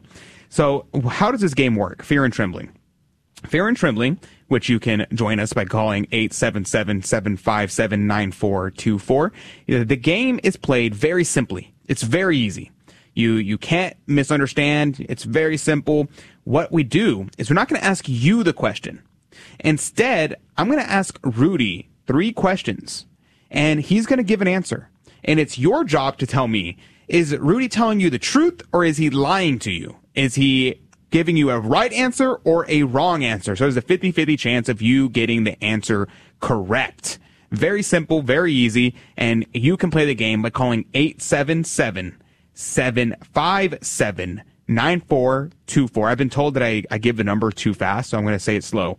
877-757-9424 is the number to call to join us to play the game.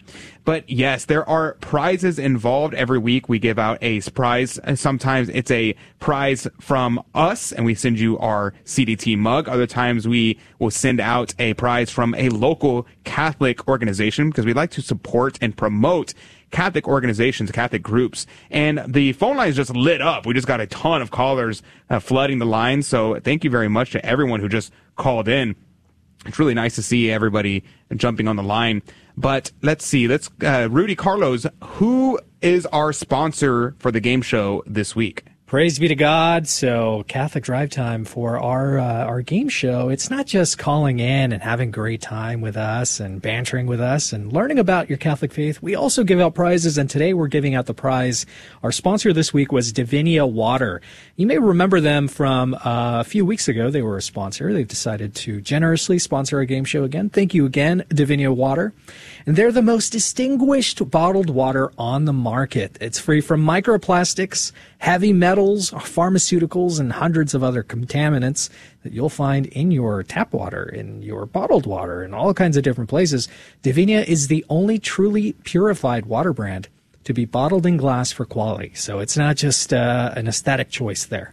It's bottled in pristine Idaho on a bottling line blessed by a Catholic priest, and Divinia is run by a Catholic family dedicated to preserving God's natural surroundings while also giving you the best in clean, functional hydration. Now, Divinia has many different options for you to receive it. They have subscription options. You could buy them up front. But if you want to check out their wares, go to diviniawater.com and check out those convenient subscription options that they offer. Thank you again, Divinia Water. We appreciate you. God bless you. Amen. Thank you, Divinia Water, for being our sponsor this week. But joining us right now actually, I don't know. Joining us right now is someone who's calling in.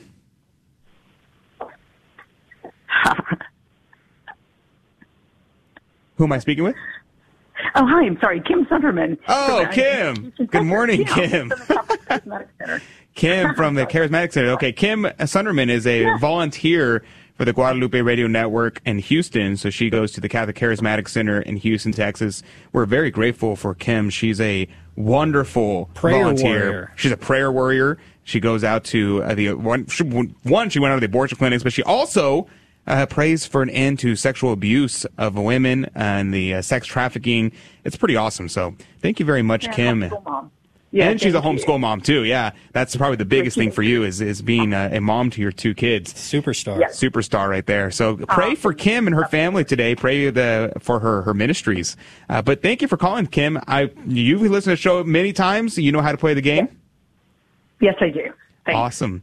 Well, then let's jump right into the game. We don't want to run out of time. We got to pull the name out of the hat at the end of the show. So, Rudy, are you ready? I am so ready. All right.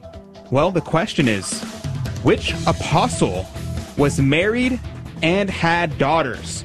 You know, I think this is a trick question. Okay. But I'm going to ask you anyways. What apostle was married and had daughters? Okay. That apostle's name was Rudolphus. Oh. Yeah, he came after. He was an apostle after. Apostle in it must have been like 10 years after our Blessed Lord ascended. Oh, wow. You know, so yeah. He was like a different sense of the word apostle. Yeah, wasn't one of the 12. Different apostle. Yeah, I mean, if you want to be Merriam-Webster about it, right, sure. Right, yeah. Okay. All right, Kim. What say you? The question is, which apostle was married and had daughters? Rudy Carlos said it's Saint Rudolphus.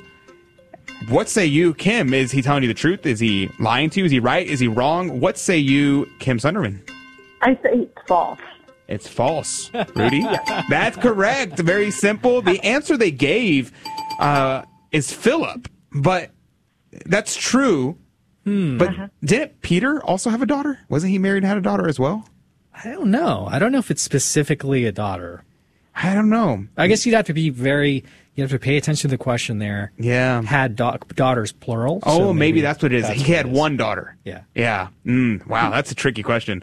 Well, you got it, Kim Sunderman. Way to go. Praise be to God. I think you're going to be a 3 for 3-er is my guess.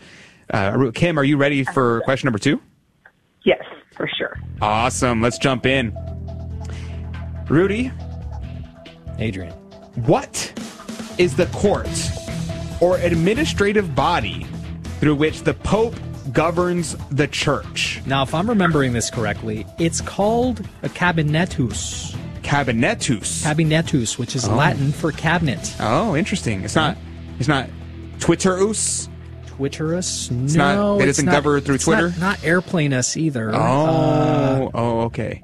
So not airplanus, not Twitterus, but cabitinus. Cabitinus. Yes. Okay. Yes. Okay. Latin for cabinet. All right. Well, Kim Sunderman, Rudy seems to think that the answer to our question, which is what is the court of administrative body through which the Pope governs the church, Rudy seems to think that the answer is cabinetus. That's right. Cabinetus. Is he right or is he wrong, Kim Sunderman? I'm going to say false. False. Rudy? Nailed it! Way to go, Kim Sunderman! Nailing it. It's very easy, very simple. You can't trick her. Yeah, you can't trick her. She's too smart. wise. She knows the faith too well. Well, Kim Sunderman, the answer actually is Curia. He governs through the Curia. So, way to go. Supposedly. You're 2 for 2 so far. So let's see if we can get you 2 for 3. So let's go to the last question. Kim, are you ready? Yes. Awesome. Rudy, here it comes. All right. Here it comes. Here comes the boom. What term refers to having no sin on the soul as one is born? Okay, that is known as Immaculate Conception. Interesting. Immaculate Conception. Okay. Well, this question is, again, worded rather strangely. What term refers to having no sin on the soul as one is born, but also just no sin on the soul in general? All right, Kim Sunderman, is Rudy telling you the truth? Is that the Immaculate Conception, or is it something else? Is he right? Is he wrong? Is he telling you the truth, or is he lying to you? Kim Sunderman, what say you? I'm going to have to guess on that one. I apologize. I say true. True. Let's see. Nailed it. 3 for 3. Kim Sunderman with the win. Way to go, Kim. Well, thank you. Got the All right. We're going to pull shuffling here. our name out of the coffee cup of divine providence. And the winner I have is... Sandy. Sandy. Way to go, Sandy. Congratulations. Congratulations, Sandy. We'll be able to ship that out to you as soon as possible. But thank you, Kim, for joining us on the show. You're welcome. And where are you off to today, Kim? Are you going to go to the Charismatic Center? Are they having throat blessings today? Yes, they are. They're going to have throat blessings today at Mass at noon. But I'll be going to Mass at Holy Rosary today. Oh, okay. Wonderful. I love Holy Rosary. Love the Dominicans there. We love it too. And your kids there are going to be joining you at Mass at Holy Rosary? Yes. After homeschooling. After homeschooling. Praise be to God. That's awesome. Very good. Co-op have there today for biology and Latin. They do Latin there as well. Wonderful. Learning Latin. That's awesome. And they did Latin for so many years. About 7 years for courage and about 6 years for chastity. They probably know Latin better than I do, to be completely honest. My Latin is not great. I did not do excellent in Latin. I should have done better, to be completely honest. But yeah, we have some wonderful tutors there from University of St. Thomas that teach Latin there at the Holy Rosary Co-op. So you're a great alma mater. My great alma mater. Yeah, Adrian stuffed all his Latin books in his cabinetus. That's why. It's funny. My Latin professor, he said, you guys, I'm sorry because y'all were never taught grammar as children. You were not taught proper grammar. You were not taught proper sit-in structure. The school system has failed you. It's not your fault. You don't know cursive. But it is your problem. And he was like, so you're going to have to be working doubly hard to learn grammar and all this stuff. The English grammar first, so then you can learn Latin grammar. But I'm glad your kids have been learning Latin. I bet they're doing much better than I am. They'll be grateful for it when they're older, for sure. But thank you, Kim Sunderman. You're a blessing to the GRN, so say a prayer for Kim and her family today. Thank you, Kim. God bless you. Thank you so much. God bless y'all too. God take care. Okay. Absolutely. Bye-bye. Thank you very much. Join us in the after show. We're going to be going off. You can find our social media feeds on our webpage, grnonline.com/CDT, where you can find the links to all of our web pages. So join us in the after show if you want to join in the conversation for the next 30 minutes.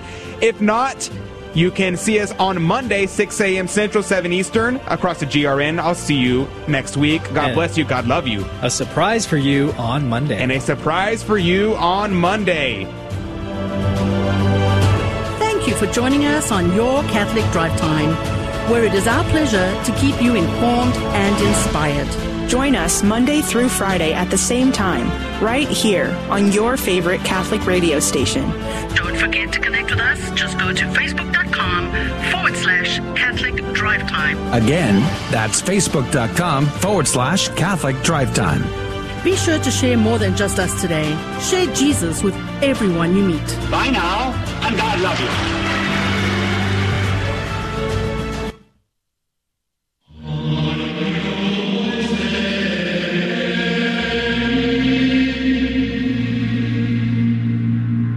The Guadalupe Radio Network now brings you the Holy Sacrifice of the Mass from the chapel at Our Lady of Corpus Christi in Corpus Christi, Texas. Welcome to Holy Mass, and coming from the chapel of Our Lady of Corpus Christi, home of the SALT community. For more information, please visit salt.net. Today we celebrate the memorial of St. Blaise, Bishop and Martyr. This Mass is offered for the intentions of our online viewers and for those listening through Guadalupe Radio. God, Father, praise and glory, thy children bring to thee. Thy grace and peace to mankind shall now forever be. O most holy Trinity, undivided unity, holy God, mighty God, God immortal, be adored.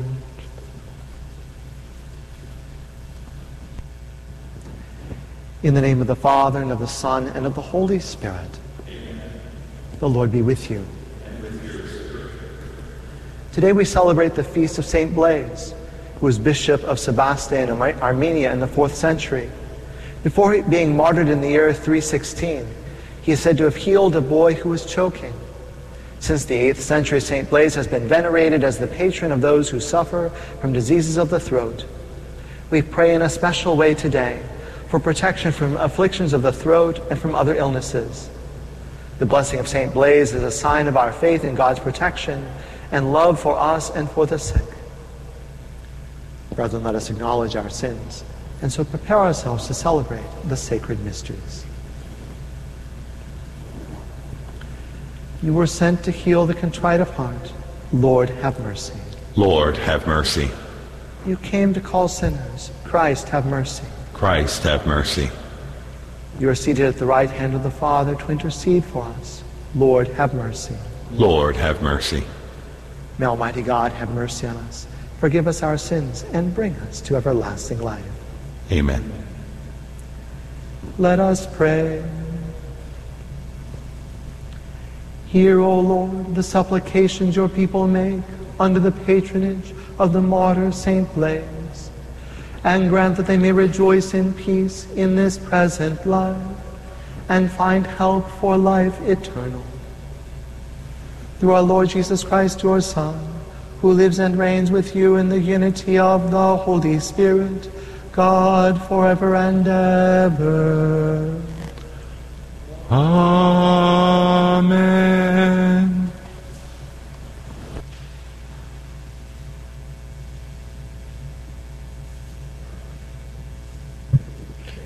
A reading from the letter to the Hebrews. Let brotherly love continue. Do not neglect hospitality, for through it some have unknowingly entertained angels. Be mindful of prisoners, as if sharing their imprisonment, and of the ill-treated as of yourselves, for you also are in the body. Let marriage be honored among all, and the marriage bed be kept undefiled, for God will judge the immoral and adulterers. Let your life be free from love of money, but be content with what you have. For he has said, I will never forsake you or abandon you. Thus we may say with confidence, the Lord is my helper, and I will not be afraid. What can anyone do to me? Remember your leaders, who spoke the word of God to you. Consider the outcome of their way of life, and imitate their faith. Jesus Christ is the same yesterday, today, and forever. The word of the Lord. The Lord is my light and my salvation. The Lord is my light and my salvation. The Lord is my light and my salvation. Whom should I fear? The Lord is my life's refuge. Of whom should I be afraid? The Lord is my light and my salvation. Though an army encamp against me, my heart will not fear. though war be waged upon me, even then will I trust. The Lord is my light and my salvation. For he will hide me in his abode in the day of trouble. He will conceal me in the shelter of his tent. He will set me high upon a rock. The Lord is my light and my salvation. Your presence, O Lord, I seek. Hide not your face from me. Do not in anger repel your servant. You are my helper. Cast me not off. The Lord is my light and my salvation.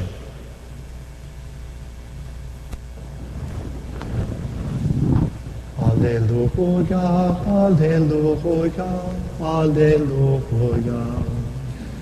Alleluia, alleluia, alleluia. Blessed are they who have kept the word with a generous heart and yield a harvest through perseverance. Alleluia, alleluia, alleluia. The Lord be with you. And with your spirit. A reading from the Holy Gospel according to Mark. Glory to you, O Lord.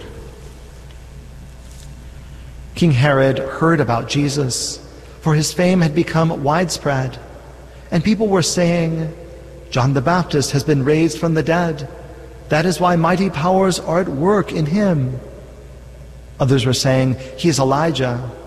Still others, he is a prophet like any of the prophets. But when Herod learned of it, he said, it is John whom I beheaded. He has been raised up. Herod was the one who had John arrested and bound in prison on account of Herodias, the wife of his brother Philip, whom he had married. John had said to Herod, it is not lawful for you to have your brother's wife. Herodias harbored a grudge against him and wanted to kill him, but was unable to do so. Herod feared John, knowing him to be a righteous and holy man, and kept him in custody. When he heard him speak, he was very much perplexed, yet he liked to listen to him. Herodias had an opportunity one day when Herod, on his birthday, gave a banquet for his courtiers, his military officers, and the leading men of Galilee. His own daughter came in and performed a dance that delighted Herod and his guests. The king said to the girl, ask of me whatever you wish, and I will grant it to you. He even swore many things to her. I will grant you whatever you ask of me, even to half of my kingdom. She went out and said to her mother, what shall I ask for? Her mother replied, the head of John the Baptist. The girl hurried back to the king's presence and made her request. I want you to give me at once on a platter the head of John the Baptist. The king was deeply distressed, but because of his oaths and the guests, he did not wish to break his word to her. So he promptly dispatched an executioner with orders to bring back his head. He went off and beheaded him in the prison. He brought in the head on a platter and gave it to the girl. The girl in turn gave it to her mother. When his disciples heard about it, they came and took his body and laid it in a tomb. The Gospel of the Lord.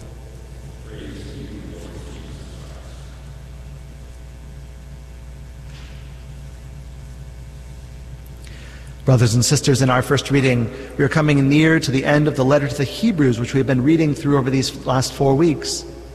And we know that the writer has been encouraging people of the first century to stay true to the faith, even though their waiting for the second coming of Jesus has lasted longer than perhaps they expected, and their lives continue to stay firm. And the writer has urged them not to think they need to return to Judaism. He says, no, Jesus Christ is the eternal high priest, sinless but compassionate to sinners, eternal, not needing to be replaced by someone else. And he offered not the blood of goats or bulls, but his own blood. And he brought it not into the earthly copy of heaven, the temple, but into heaven itself. He's accomplished all this. And we've heard those urgings. So therefore, stay firm, stay faithful. Look to those examples of the heroes of the faith of the past. Imitate them. And now we come to the final chapter. And we hear, in effect, we might reword it and say, on the basis of this, not only do you not need to be weary and fall short, but you can live large. Now, of course, you might say, well, wait a second, Father, that expression doesn't mean what you're using it to mean. Well, this is true, right? In our world, in English, we say live large, we mean live in the way that a successful person, in a worldly way, a wealthy person lives, in a luxurious way. You know, taking things for yourself that only a wealthy person would be able to do. I'm using it in a different way. I'm saying, yes, you are wealthy with the spiritual wealth that Christ, the eternal high priest, has given to you. And therefore, give it generously. Live large, because He has supplied you. And this is what we're hearing in today's reading. And so we hear, you don't need to live in a lustful way as if you need to take that way. No, honor and upbuild your marriage and other marriages. Live large, give and uphold the value and sanctity of marriage. Don't live in a way that takes money for yourself. You don't need that. Live large. Be free. You have love to give. So it says, do not neglect hospitality. When you see someone who's alone and a stranger, help them, welcome them in. Be mindful of prisoners. Be mindful of the ill-treated. Look for those who are in need and give to them. You can live large because what Christ has given to you. For He has said, I will never forsake you or abandon you. We may say, the Lord is my helper and I will not be afraid. What can anyone do to me? Jesus Christ is the same yesterday, today, and forever. So you and I can live large because we have much to give. And you might say, Father, what do I have to give? How can I know what it is? I have a few suggestions for you and how you may discover this and live it out. Things you can look up online. The first of them is a program for discovering spiritual gifts through the Catherine of Siena Institute. You can look them up at siena.org. Siena spelled with one N, siena.org. When you're there, look for Called and Gifted. You look for their in-person workshops that they hold, or also ways in which you can study it on your own, either online or through print materials. Called and Gifted at siena.org. To learn about the spiritual gifts that Christ has given to you. What are they? How can you live them out to pass on the gifts that He has given to you, spiritual gifts to give to others? Something else you might want to look at is SALT's own Becoming Missionary Disciples program. Look at becomingmissionarydisciples.net.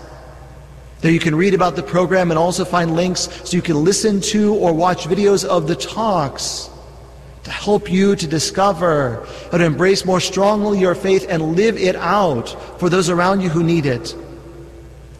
Finally, especially for the young people who might be listening or that you might know, you know that SALT's missionary volunteers are a very important part of the life of our community.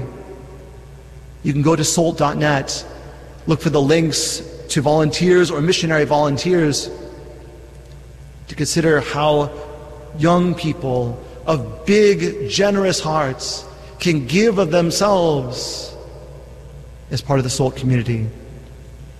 And in particular, we have this summer's Belize mission trip, 12 days, May, June. You can look salt.net/mission trip. If you know a young person who's interested in that, act quickly because the deadline to apply is February 14th. Christ, our high priest, has accomplished this sacrifice for us, seated at the right hand of the Father. You and I can live large because we have so much to give to a world in need.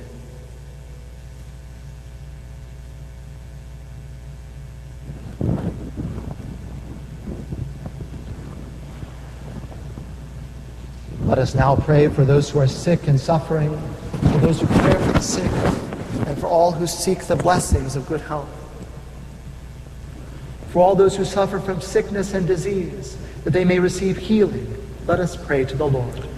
Lord, hear our prayer. For the mentally ill and for their families, that they may receive comfort, let us pray to the Lord. Lord, hear our prayer. For those with physical disabilities, that the strength of Christ may invigorate them, let us pray to the Lord. Lord, hear our prayer. For doctors and nurses, and for all who care for the sick, let us pray to the Lord. Lord, hear our prayer. For those who seek the prayers of St. Blaise today, they may be protected from afflictions of the throat and other forms of illness, we pray to the Lord. Lord, hear our prayer. We conclude this prayer of the faithful with the blessing of the throats through St. Blaise. Through the intercession of St. Blaise, Bishop and Martyr, may God deliver you from every disease of the throat and from every other illness. In the name of the Father, and of the Son, and of the Holy Spirit. Amen.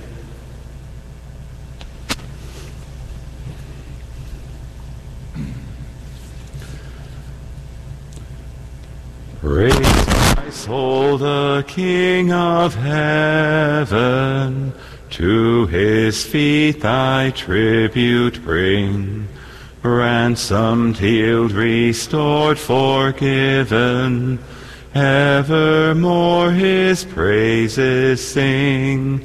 Alleluia, alleluia. Praise the everlasting King. Praise him for his grace and favor to his people in distress. Praise him still the same as ever, slow to chide and swift to bless. Alleluia, alleluia. Glorious in his faithfulness. Father-like he tends and spares us, well our feeble frame he knows.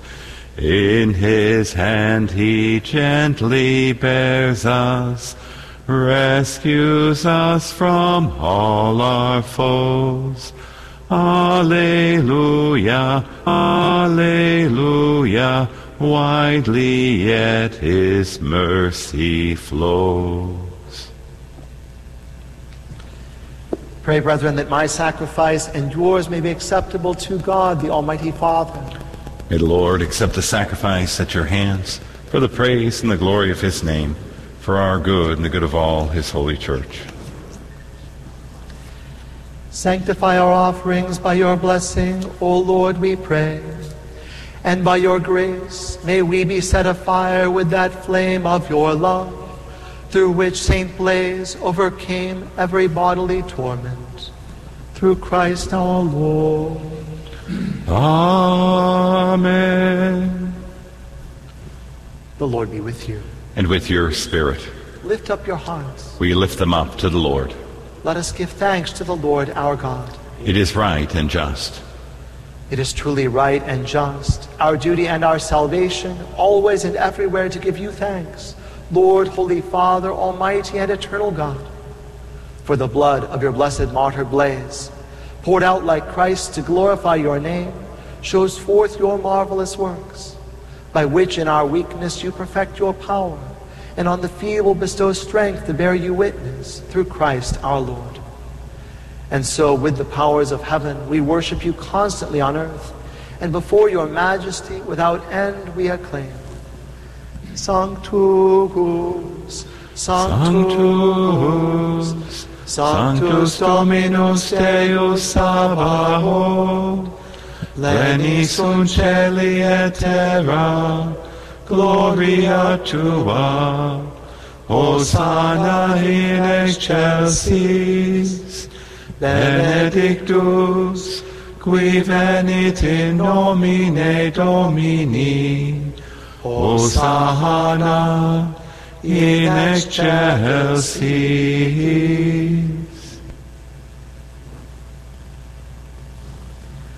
You are indeed holy, O Lord, the fount of all holiness.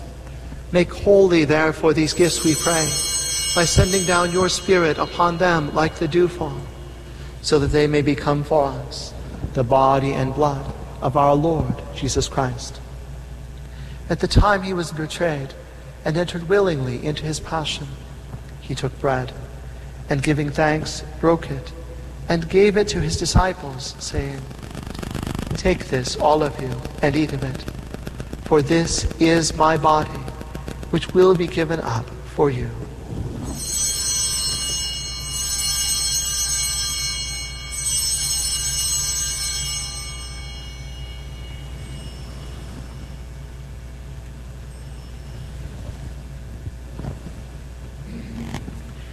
In a similar way, when supper was ended, he took the chalice, and once more giving thanks, he gave it to his disciples, saying, "Take this, all of you, and drink from it, for this is the chalice of my blood, the blood of the new and eternal covenant, which will be poured out for you and for many for the forgiveness of sins.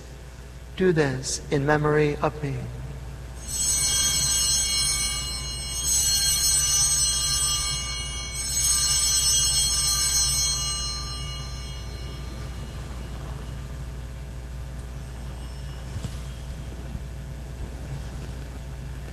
The mystery of faith. We proclaim your death, O Lord, and profess your resurrection until you come again. Therefore, as we celebrate the memorial of his death and resurrection, we offer you, Lord, the bread of life and the chalice of salvation, giving thanks that you have held us worthy to be in your presence and minister to you. Humbly we pray that, partaking of the body and blood of Christ, we may be gathered into one by the Holy Spirit. Remember, Lord, your church spread throughout the world, and bring her to the fullness of charity, together with Francis our Pope, and Michael our Bishop, and all the clergy. Remember also our brothers and sisters who have fallen asleep in the hope of the resurrection, and all who have died in your mercy. Welcome them into the light of your face.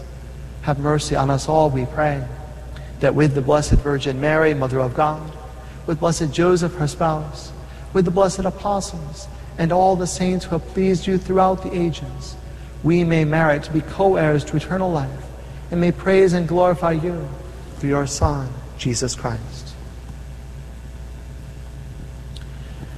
Through him, and with him, and in him, O God, Almighty Father, in the unity of the Holy Spirit, all glory and honor is yours forever and ever.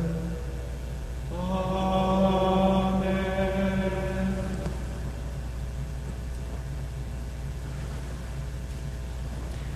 At the Savior's command and formed by divine teaching, we dare to say, Our Father, who art in heaven, hallowed be thy name. Thy kingdom come, thy will be done, on earth as it is in heaven. Give us this day our daily bread, and forgive us our trespasses, as we forgive those who trespass against us. And lead us not into temptation, but deliver us from evil. Deliver us, Lord, we pray, from every evil. Graciously grant peace in our days, that by the help of your mercy we may be always free from sin and safe from all distress, as we await the blessed hope and the coming of our Savior, Jesus Christ. For the kingdom, the power, and the glory are yours, now and forever. Lord Jesus Christ, who said to your apostles, Peace I leave you, my peace I give you. Look not on our sins, but on the faith of your church, and graciously grant her peace and unity in accordance with your will, who live and reign forever and ever. Amen. The peace of the Lord be with you always. And with your spirit. Let us offer each other the sign of peace.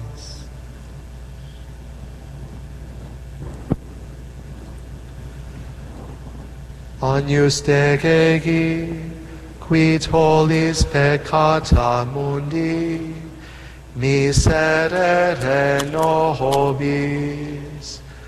Agnus Dei, qui tollis peccata mundi, miserere nobis.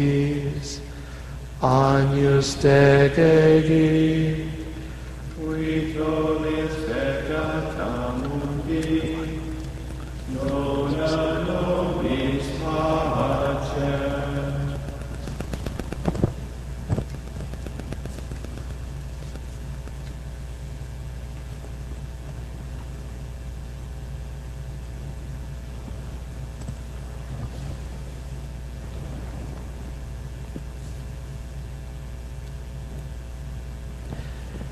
Behold the Lamb of God. Behold him who takes away the sins of the world. Blessed are those called to the supper of the Lamb. Lord, I am not worthy that you should enter under my roof, but only say the word, and my soul shall be healed.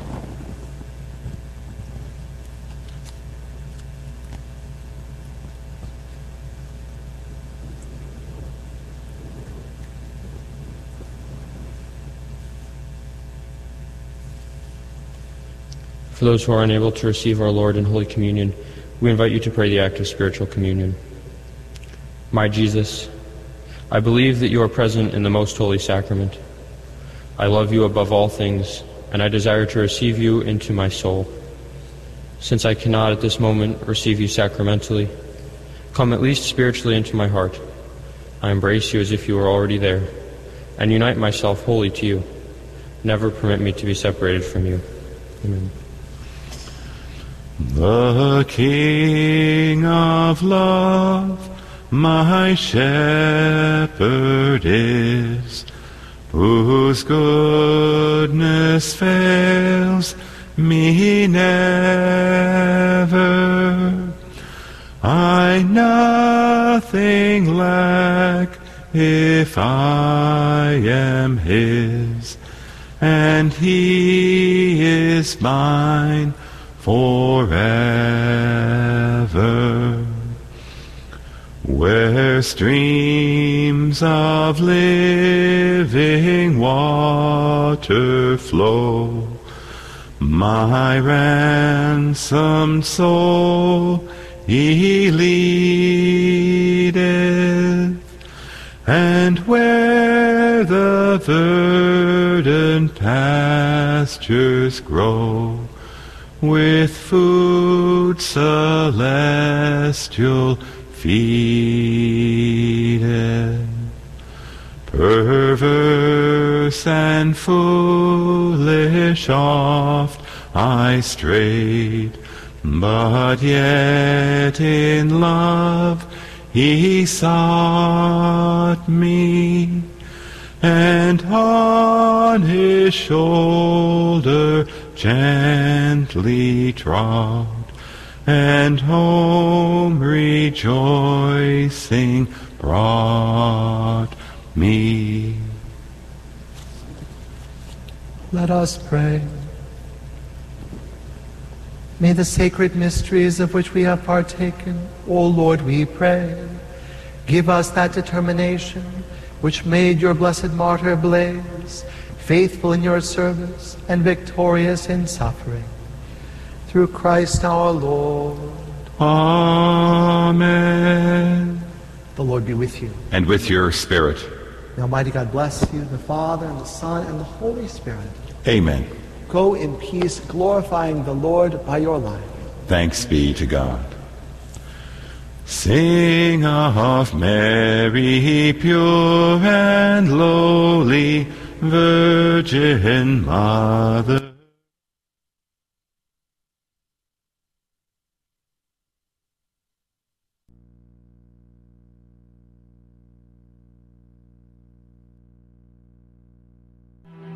Prayer of Deliverance. Almighty God and Father, we beg Thee, through the intercession and help of the archangels, Saint Michael, Raphael, and Gabriel, for the deliverance of our brothers and sisters who are enslaved by the evil one, from anxiety, sadness, and obsessions. We implore Thee, deliver us, O Lord. From hatred, fornication, and envy. We implore Thee, deliver us, O Lord. From thoughts of jealousy, rage, and death. We implore Thee, deliver us, O Lord. From every thought of suicide and abortion. We implore Thee, deliver us, O Lord. From every form of sinful sexuality. We implore Thee, deliver us, O Lord. From every division in our family and every harmful friendship. We implore Thee, deliver us, O Lord. From every sort of spell, malefice, witchcraft, and every form of the occult. We implore Thee, deliver us, O Lord. Thou who said, Peace I leave with you, my peace I give unto you, grant that through the intercession of the Virgin Mary, we may be liberated from every demonic influence and enjoy Thy peace always. In the name of Christ our Lord. Amen.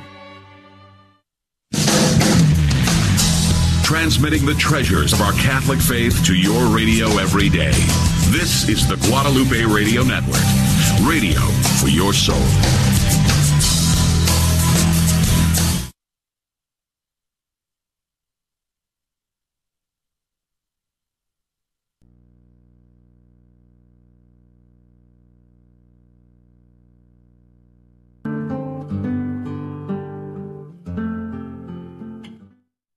This is KSHJAM 1430 Houston, part of the Guadalupe Radio Network.